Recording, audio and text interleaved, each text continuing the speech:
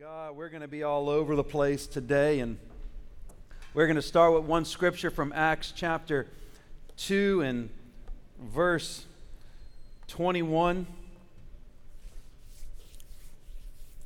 And it shall come to pass that whoever calls on the name of the Lord shall be saved. Hallelujah. You know, today what we're going to simply do is we are going to work on our salvation doctrine. You say, "Oh, Pastor, that's a growth journey topic." Oh, Pastor, I've moved past that salvation teaching. We're going right back there, and we're just going to be just digging around. And, you know, for some of us, we have the faith-filled proclamation that says, "I am saved." Does somebody want to say that with me? Hallelujah. Though there's others, maybe one might even say the majority, not hopefully in the room today, but out there in the world, all around us, that the other side of that is, am I saved? Am I saved? And surprisingly, there's oftentimes that question that's going through the hearts of the people that are attending the house of God, but definitely in the hearts and minds of people who are not within the family of God and or the house of God. Jesus is the goal. You can say amen. As elementary as some of it might come across to you, you still give me a great big amen from time to time. Online, you can chat it up. You can say amen. Some of you can get on your little phones, push people over from YouTube to the phones. Jesus is the goal, and being with Him in heaven is our destination. Amen. Let's go home.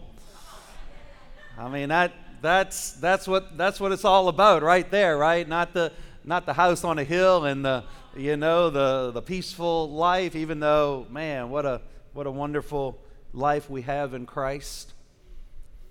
I've often wondered why all people everywhere will not willingly give their life to Jesus. Have you ever asked yourself that simple question? It's like, since you got saved or opened up your heart to the Lord, like myself, I started saying, man, if they only knew what I knew, nobody would keep doing what they're doing. Like that song we sing, if they only knew what I knew.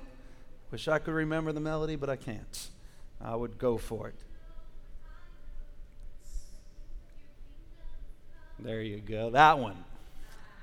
And then you flip it around. How's it go on the other side?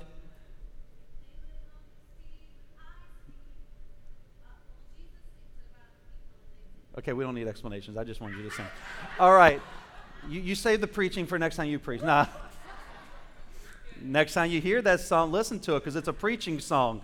It's singing from both sides. If they would only know what I know, our message that we now know in Christ, a message of hope and forgiveness and power and provision and eternal life, who in their right mind does not want all of those benefits? If they would only know what we know.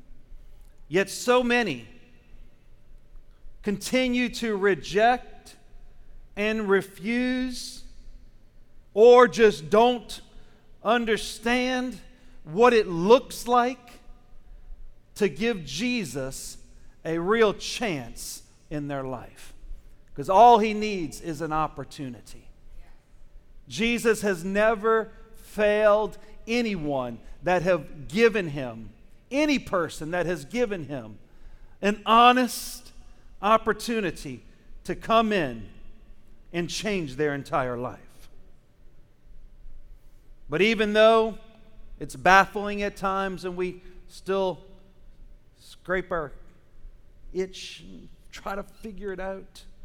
Nonetheless, we continue to proclaim Christ, His words, His life, until the day of His return, or until that day that we meet Him in the clouds of the air.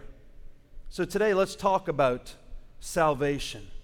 We're here in the house of God, so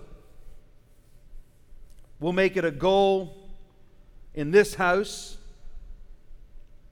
that everybody in this house can say with a faith-filled confidence that I am saved.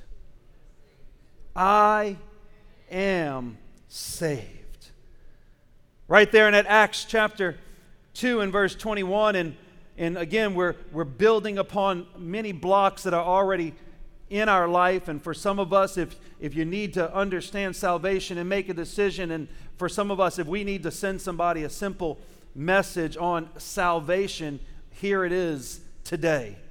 Without agenda, simply to proclaim the salvation that we have in Christ and in Scriptures.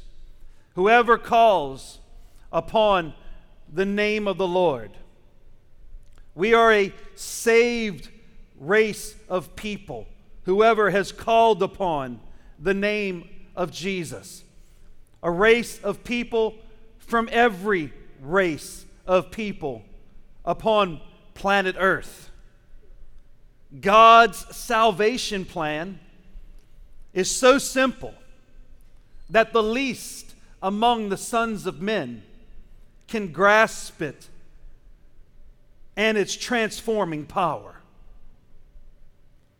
God has laid out His salvation plan in order that the smallest of children among us can hear, believe, and be saved. I'm reminded of my wife's testimony as I've been working on the website and reading stuff on the website, make sure it's not all outdated. And there I'm reading my wife's testimony on there on our About page, About Us page. And since 7 years old, saved, heart set upon the Lord, never having strayed from what she felt her calling and her purpose of salvation was. That's true for many of us. Who in the house was saved before they turned 10 years old? Raise your hand. Let's see. I'm just curious. 1, 2, 3, 4, 5, 6, 7, 8, 9, 10, 11, 12, 13, 14. About 15 or so of us saved before you're 10. So salvation is this simple message that can be communicated and received to the youngest, to the least of us. The heart of God's plan of salvation centers around the office and the function of a go-between, or what we like to call a mediator. One who could go between an offended God and a helpless and sinful man. Calling upon the name of Jesus bridges this gap between God and man. He becomes the go-between. He becomes the bridge that we can actually approach an offended God. A God who does not and will never welcome and receive sin into His family, into His kingdom. Perfect, holy God that gave us a bridge so that we would call upon His name, reminded of the Matthew 20:30 of those blind men sitting by the road, blind physically, but something on the inside had already been opened up where they sat. And when they heard Jesus was passing by, they cried out saying, "Have mercy on us, O Lord, Son of David," calling upon the name of the Lord, calling upon Jesus to come into our life. So that's the first part of salvation is understanding that we as a people, we have to call upon His name. We have to call it, whether it's out loud, whether it's internally, there's a loud cry that goes forth from our hearts, calling for Jesus to come into our lives. Number 2, Jesus became man so that all who believed can be saved. This is kind of a precursor. We're walking on this journey to the road to the cross in a couple of weeks. How appropriate it is to prepare our hearts to ensure we are of the ones that can proclaim, I am saved, and now I actually know why. For some of us. Hebrews chapter 2, verse 14 through 18 says, Inasmuch then as the children have partaken of flesh and blood. In other words, you were born. Was everybody in here born at some point? Is anybody still working on that? I'm talking about born again. I'm just saying born. I had 3 people raise their hand. That's concerning. I'm not going to do it again because I don't want to have to try to force any of you to prove to me that you were born. He himself likewise shared in the same. He was born, that through death he might destroy him who had the power of death, that is, the devil. Verse 15.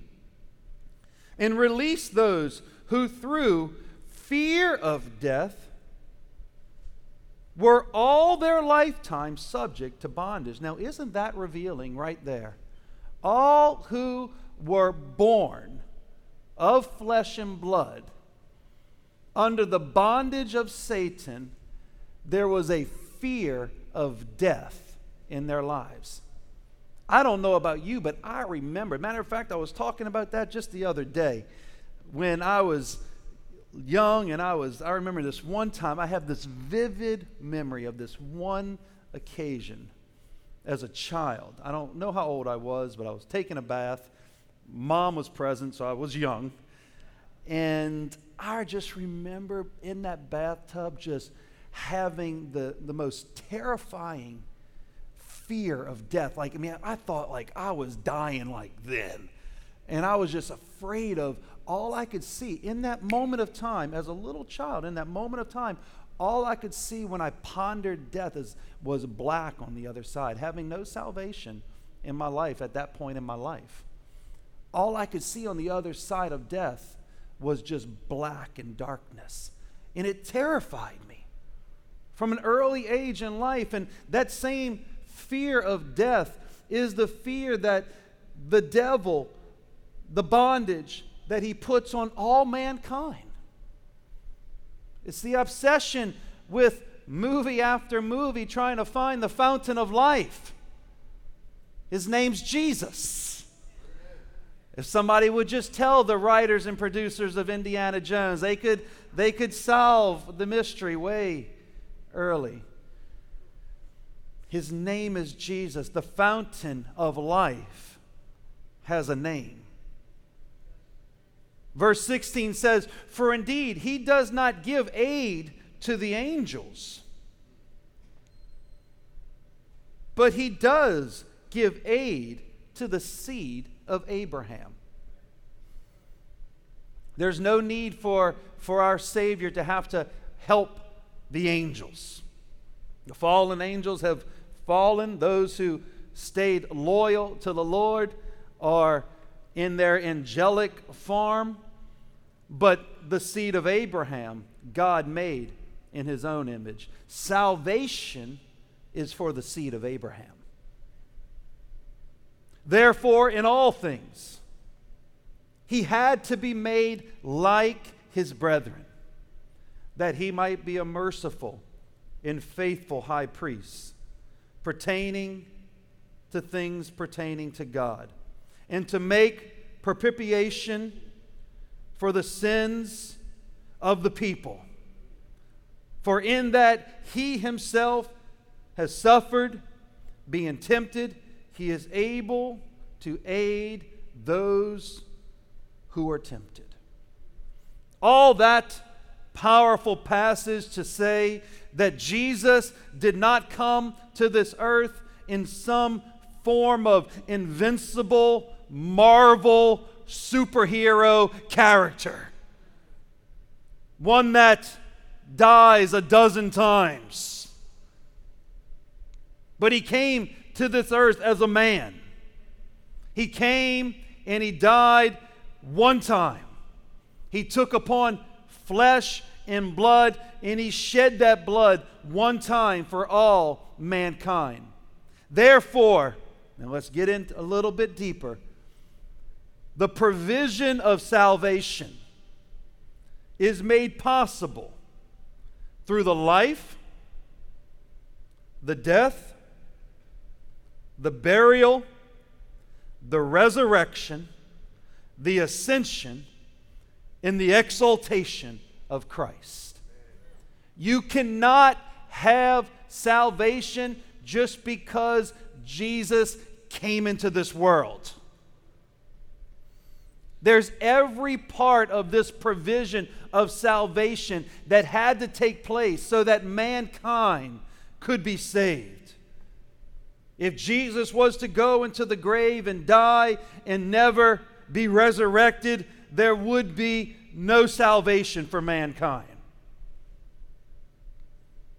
Therefore, the application, or we should say, the what do I do now about this provision? The application of this provision is now taking our faith that each one of us have. God has taken and placed a measure of faith in every human being for the first and explicit purpose of taking that faith and calling upon the name of Jesus. That's the first application that we are to do with the faith that God has given us. Every single person walking around on planet Earth have that opportunity and provision. God has taken and He's just, boom, put it in man. But the first application is point one: call upon the name of Jesus.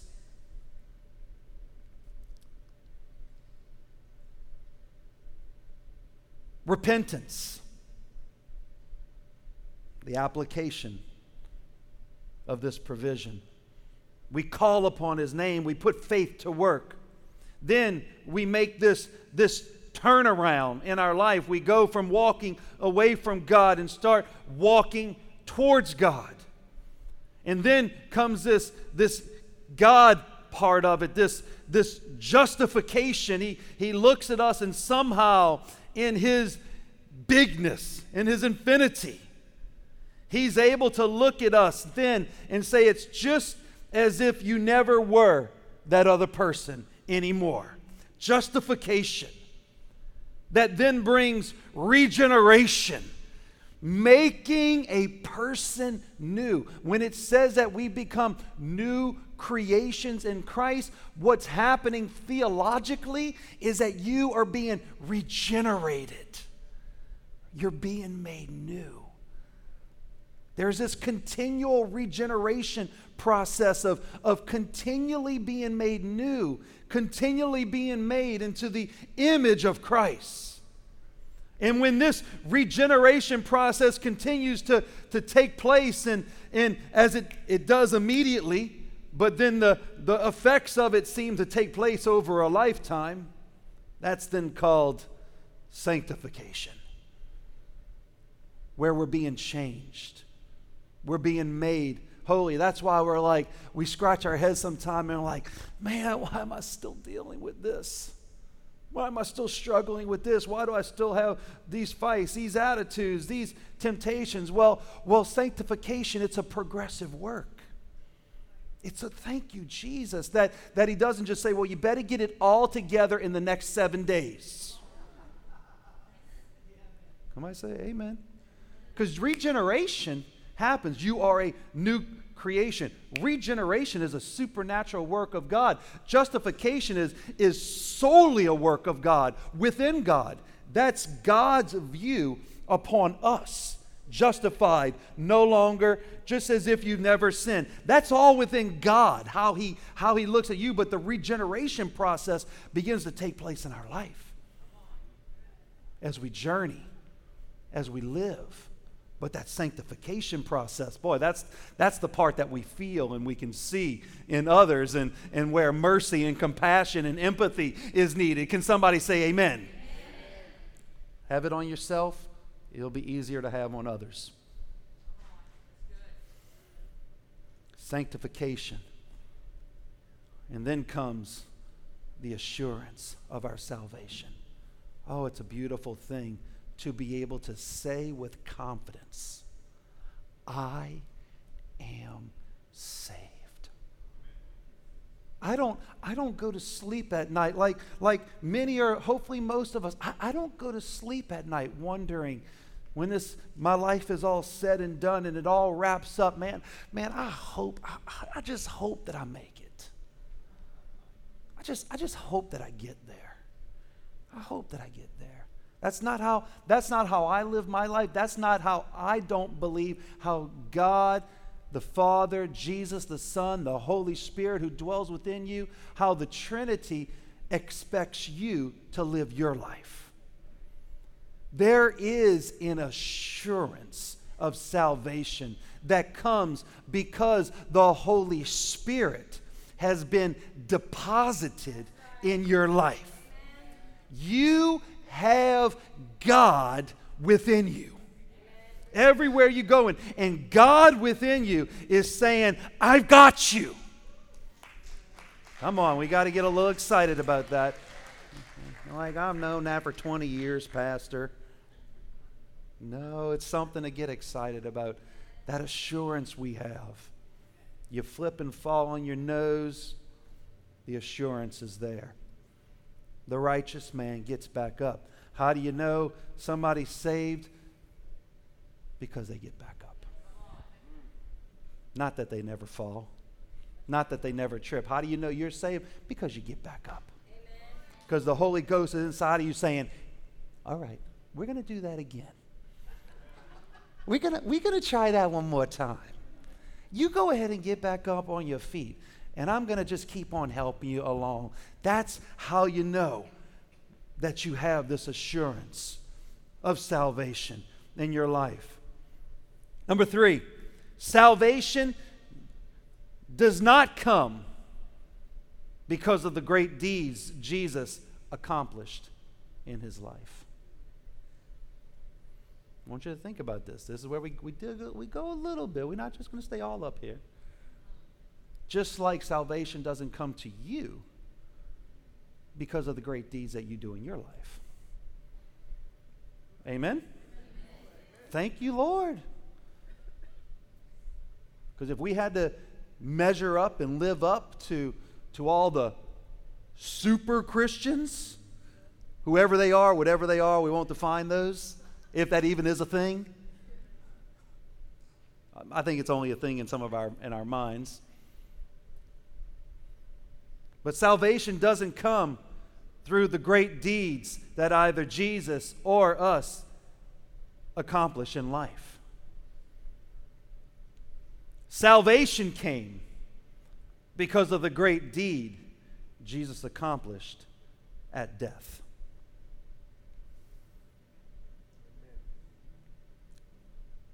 Life, death, resurrection.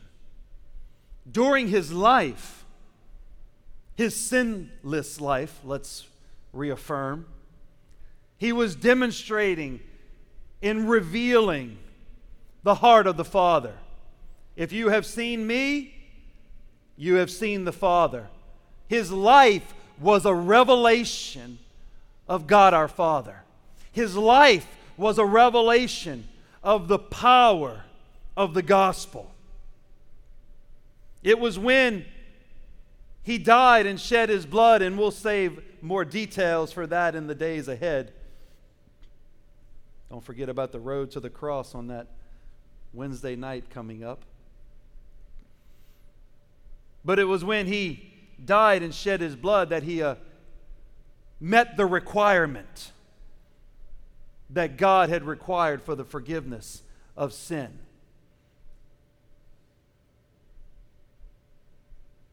At his death, that requirement was taken care of. And man, once again, which started in Genesis 3:23, God sent him out of the Garden of Eden to till the ground from which he was taken. When man had been sent out and separated, at that point man was welcomed back in to relationship with our Heavenly Father. All religions of the world place the point of emphasis on the deeds of their founder's life. Little World Religions 101 summed up in 30 seconds. All world religions. It's all about the deeds in the sayings of their founder, their leader's life. It's only in Christianity, in Christianity, that the emphasis is not placed upon the life, but upon the death and the resurrection of the founder. This alone separates us from every other seemingly good philosophical way of living and doing and helping others. It's all about what we do and say in life. But Christianity, completely different. The death of Christ in the New Testament alone referenced some 175 times in a New Testament that has around 8,000 verses. It's an important emphasis within the New Testament of our Bible. He had to first be rejected by man in order to reunite man to God. Number 4. Told you we're working on our doctrine today. This is meat and potatoes, veggies, no ice cream. Salvation is found only in the name of Jesus.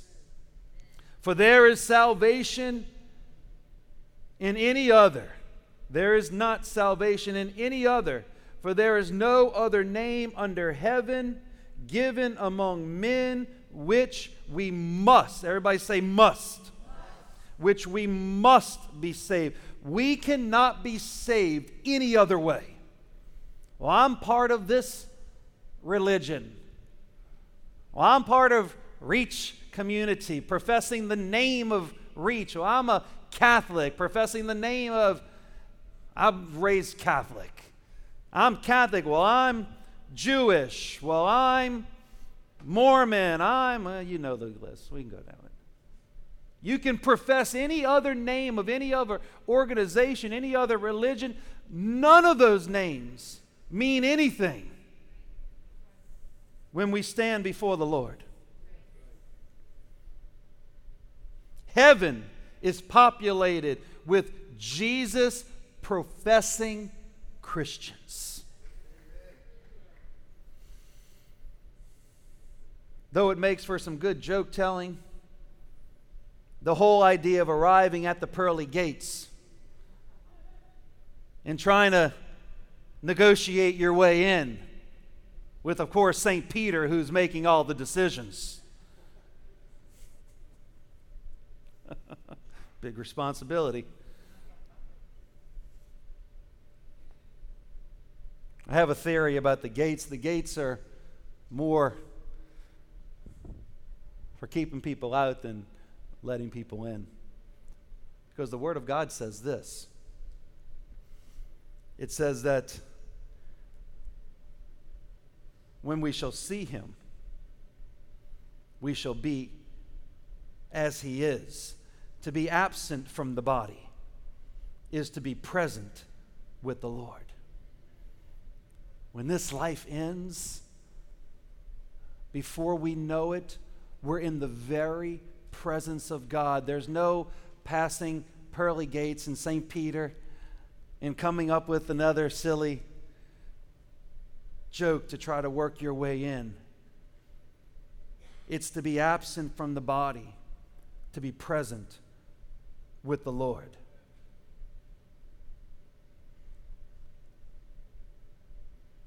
The love of God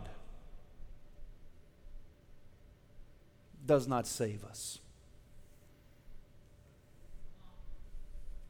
Oh, where are you going with this one, Pastor? Some of you know.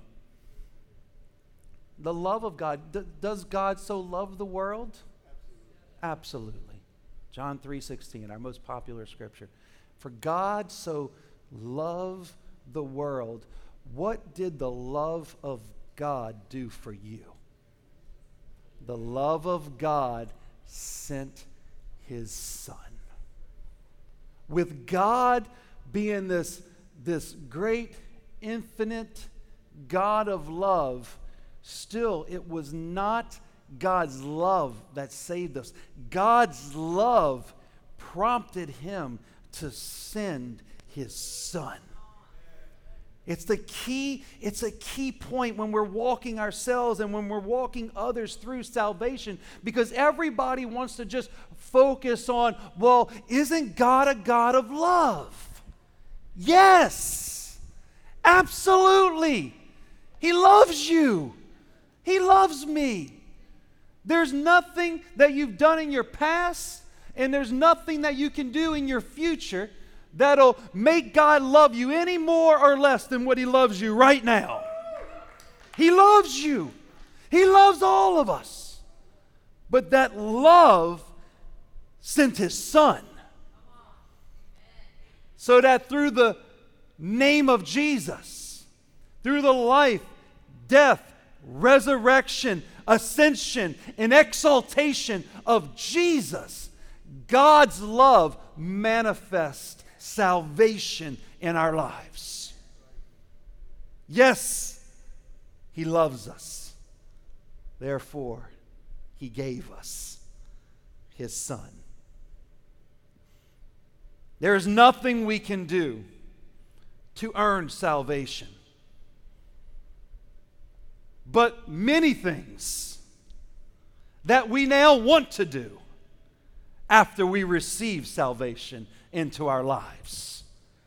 Where's the dividing line between trying to earn salvation and being a person who has salvation just flowing from their lives? Some people that are still in the middle of that question or that statement, I am saved or am I saved, or are still working through the thought process of, okay, well, I gotta do good. I gotta be good. I mean, doesn't God love me? Surely God's not gonna let people whom he loves go to hell. I've gotta be at church. I gotta sit there. I gotta show people that I'm good. None of this is of any value when it comes to receiving salvation. For by grace you've been saved. Everybody say, by grace I've been saved. Not of myself. The gift of God. Not of my works.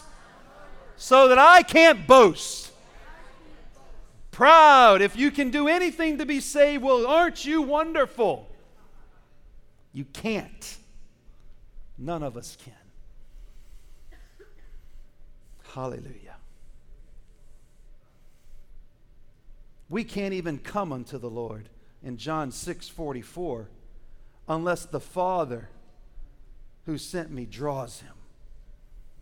And I will raise him up at the last day. Even that very moment for me in that jail cell when all of a sudden that hard heart rejecting God for all those what seemed to be long years at that point in my life, at that moment when all of a sudden that hard heart became soft and was now willing to receive, that was a result of God's drawing me into his family. Jesus has drawn you with any sort of desire in our life as we preach the gospel to others, and as we tell others what we're praying and what we're believing is not how well we can say it or how well our points are devised and how well we have John 3:16 and Ephesians chapter 2 and Romans chapter 10, all these scriptures memorized. But we're saying, oh God, draw them to yourself. Lord, would you draw them? We're praying that inside. We're not necessarily praying it out loud. You might if that's your way. But we're praying that on the inside when we're preaching and sharing and simply telling people about Jesus. Lord, draw them. Lord, draw my family. Draw my neighbor. Lord, all I can do is be a vessel. Just like that day when all of a sudden, after all those years, my ears and my heart were opened. Lord, open up their ears. Open up their hearts to be recipients of the gospel of Christ. Hallelujah. But there's all these things that we then want to do and want to be. We say, what does it look like? What does it sound like? Well, in Matthew 5:12, it says, be glad and supremely joyful. Be glad and supreme. You're like, man, that's just not really in my nature. That's just that whole glad and supreme joy thing is just not in my nature. Well, we'll give you a little pass and say that it can, as long as you're supremely glad and joyful on the inside. As long as you're bubbling up on the inside with gladness and joy for that which Jesus has done, we'll give you a pass if on the inside it's bubbly and on the outside it just looks a little reserved. We're good. But you got to have the joy of the Lord. In your heart, in your spirit. The joy of the Lord, because the joy of God, it's not a human emotion, it's an emotion that flows from salvation. Be supremely joyful. Why? You say, Pastor, why the need for all this supreme joy business? Because your reward is in heaven. Because heaven is your reward. Because the presence of Jesus is your reward for all eternity. That should be enough to make the saved person happy. If you're dealing with depression, well, what we're going to try to walk you to that place is that even when things happen in life and they're hard and they're difficult, you still have a place of supreme joy because heaven in the presence of Jesus is your reward. It's the solution to any depression. Supreme joy found in the presence of the Lord. A person who has a deep-seated joy and assurance of one day being with Jesus. In the flesh, not in the spirit. Amen. A people who see the world that we live in through a different set of lenses. What does it mean? What does it look like, sound like to be saved? Without trying to define, list, or anything, the lenses which you see everything from, were exchanged. You see everything different. It's like it's like the veil, not only the veil that separated us from God, but it's like the veil that separates us from being able to see into the spirit realm and be able to see just vaguely, though, in this life, was pulled back. And next thing we know, it's just like all begins to look so much more clear. Clearer and clearer until the dawn of the noonday sun. In John 17, 11 through 19, it says, I am no longer in the world, but these are in the world, and I come to you, Holy Father, keep through your name those whom you have given me, that they may be as we are. While I was with them in the world, I kept them in your name. Those whom you gave to me I have kept, and none of them is lost except the son of perdition, that the scriptures might be fulfilled. But now I come to you, and these things I speak in the world, that they may have my joy fulfilled in themselves. Listen to that again. That they may have my joy fulfilled in them. The joy of Jesus in your life. That's Jesus' prayer for you.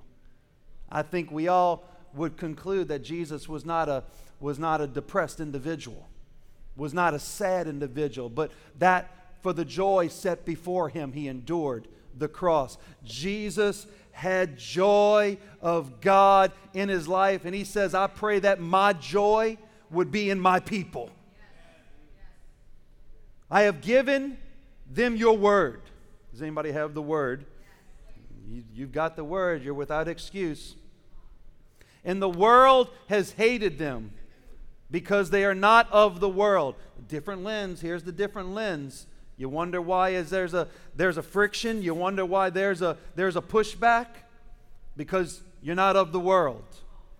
Just as I am not of the world. I do not pray that you should take them out of the world. So here's where you can't just sit in a closet.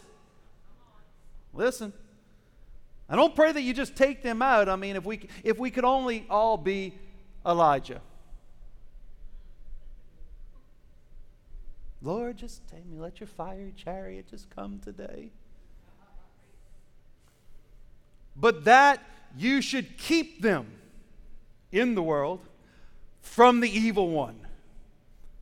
They are not of the world, that as I am not of the world, but sanctify them by your truth. Sanctification that is happening in our life because of the truth of Christ. Your word is truth. As you sent me into the world, I have also sent them into the world. For their sakes, I sanctify myself. Jesus speaking. That they also may be sanctified by truth. We become a people who have a desire to be in Jesus' presence, to have the joy of Jesus in our life, to live a sanctified, separated life for the glory of God. We become a people who desire to be around other people who are part of the family of God. We become a people who no longer seek companionship of those whom are not seeking the Lord, but we seek companionship both with Christ and with His people. We begin to understand that there's a difference between living and working and ministering in the world that we live in and choosing to make a companion out of the world that we live in. There's a vast difference to feeling like you got to put yourself in a closet in order to keep yourself holy than the power of the Holy Ghost and the joy of Jesus working through you so that you can live, work, and minister and journey in life, being a reflection of the light of Christ in this life. This is what it means to be a saved people. I got one funny story. Years ago, years ago after, well, it was after Katrina, so whenever that was. 2005, so it must have been 2006, 2007. We planned a men's retreat. And it was a couple years out, and we decided all the places that we normally go, everything's shut down, right? Everything's just messed up. And so we decide, and I'm men's pastor, and we decide, let me just put it on me. I decide there's nothing open. Let's go to the coast. Coast is destroyed, but hey, there's this one hotel open. Can't go to this retreat center. This retreat center is not open. Nothing's open, but let's go to the coast. And so now I have to figure out how to feed all the men. And nothing's open. We're at the hotel. So I have the great idea. And I'm trying to tell myself, Jamie, don't you be religious. Just feed the guys. Find some food and feed them. So, of course, you know what was open down the street at the coast? Well, the great big old casino and a great big old buffet. I'm like, well, I'm not religious. Guys need to eat. We're going to have all our services at the hotel. We'll figure out some delivery, but on this meal, we're going to go and we're going to eat at the buffet at the casino. True story. True story. Little note to make that I don't think by that point in my salvation, which had probably been about 15 years, that I don't think I'd ever stepped foot in a casino. So I don't really think I knew what I was getting into. Little side note. But I wasn't going to be religious about this because we just needed to eat. And so there we go. We get to the casino with pastor and guest speaker. All of our sanctified Holy Ghost guys. And we get to there, and we're not going to be religious about this, right? We're just going to sit down and eat and get over there. But I got down the moment I walked in, and I walked up and started eating. And this is trying to communicate multiple things. I don't know what you're going to hear from it, but I'm just going to tell it nonetheless. We get in, we sit down, and next thing I know, I personally, and I didn't say it out loud because I'm the complete organizer of it, I'm starting to feel so uncomfortable. I'm wondering, what does this person think? Oh, what does this new believer think over here? I'm afraid to ask what pastor thinks. I'm guest speaker, I ain't even going there. But here in my own skin, I began to just twitch and become so uncomfortable. And it took everything in me to work my way through that night. Great meal. All the guys were together. It's not like we hit the slots after we ate or anything. I mean, we were just there eating. And it was the most uncomfortable meal in my entire life. Of course, later we joked about it, and pastor decides to tell me what he really thought.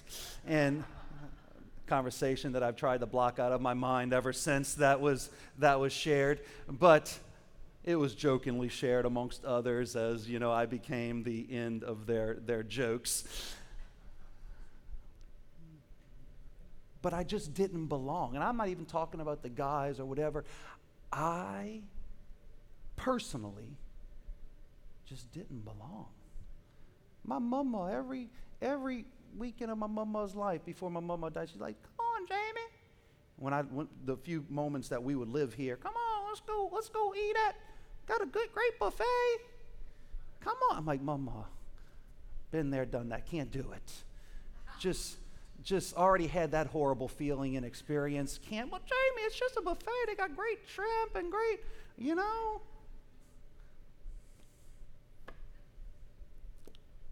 We've been separated.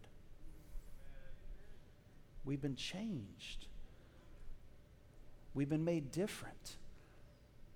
It's not about a religious thing. It's just about if we're doing something because it's in the line of providing for our family, still can't be sinful to you personally. If we're doing something because we're living in this world and we have to make transactions in this world, that's one thing.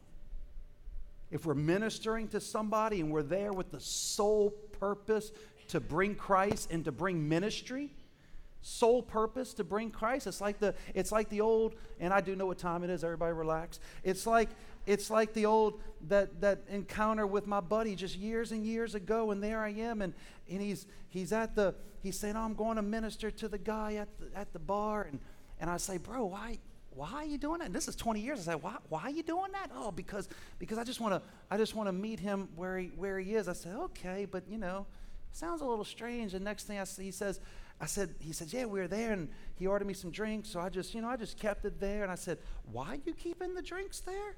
He says, oh, because I just want to identify. I just want to make him feel comfortable. And he goes on, and finally I looked at him one time and I said, dude, I understand. I understand you think that you're trying to minister to this person, but I don't think that's what's really in play here. If you're there to minister to somebody and it's a regular ministry platform, and your heart is safe, and there's some accountability with you, which is also big, then you can proceed. But this particular guy, dearest friend in my life, next thing you know, you fast forward 20 plus years, and I mean, after adultery and substance abuse and divorce and wrecked life and everything else, you think back and you're like, bro, if you could only know what I knew. I tried to tell you. Trying to tell us today what it means, what it looks like, what it feels, the application of the provision of salvation in the regeneration of what it means to be a new creation in Christ. You've been changed. You've been made new. You've been saved. And if you don't know that today, we're going to pray. And today you're going to, whether you're here in this room or whether you're listening or watching online, today we're going to pray together. And we're going to get that assurance journey started in your life today. And that, my friends, is what it means to be saved in Jesus' name. Go ahead and stand to your feet, please. Hallelujah. Hallelujah.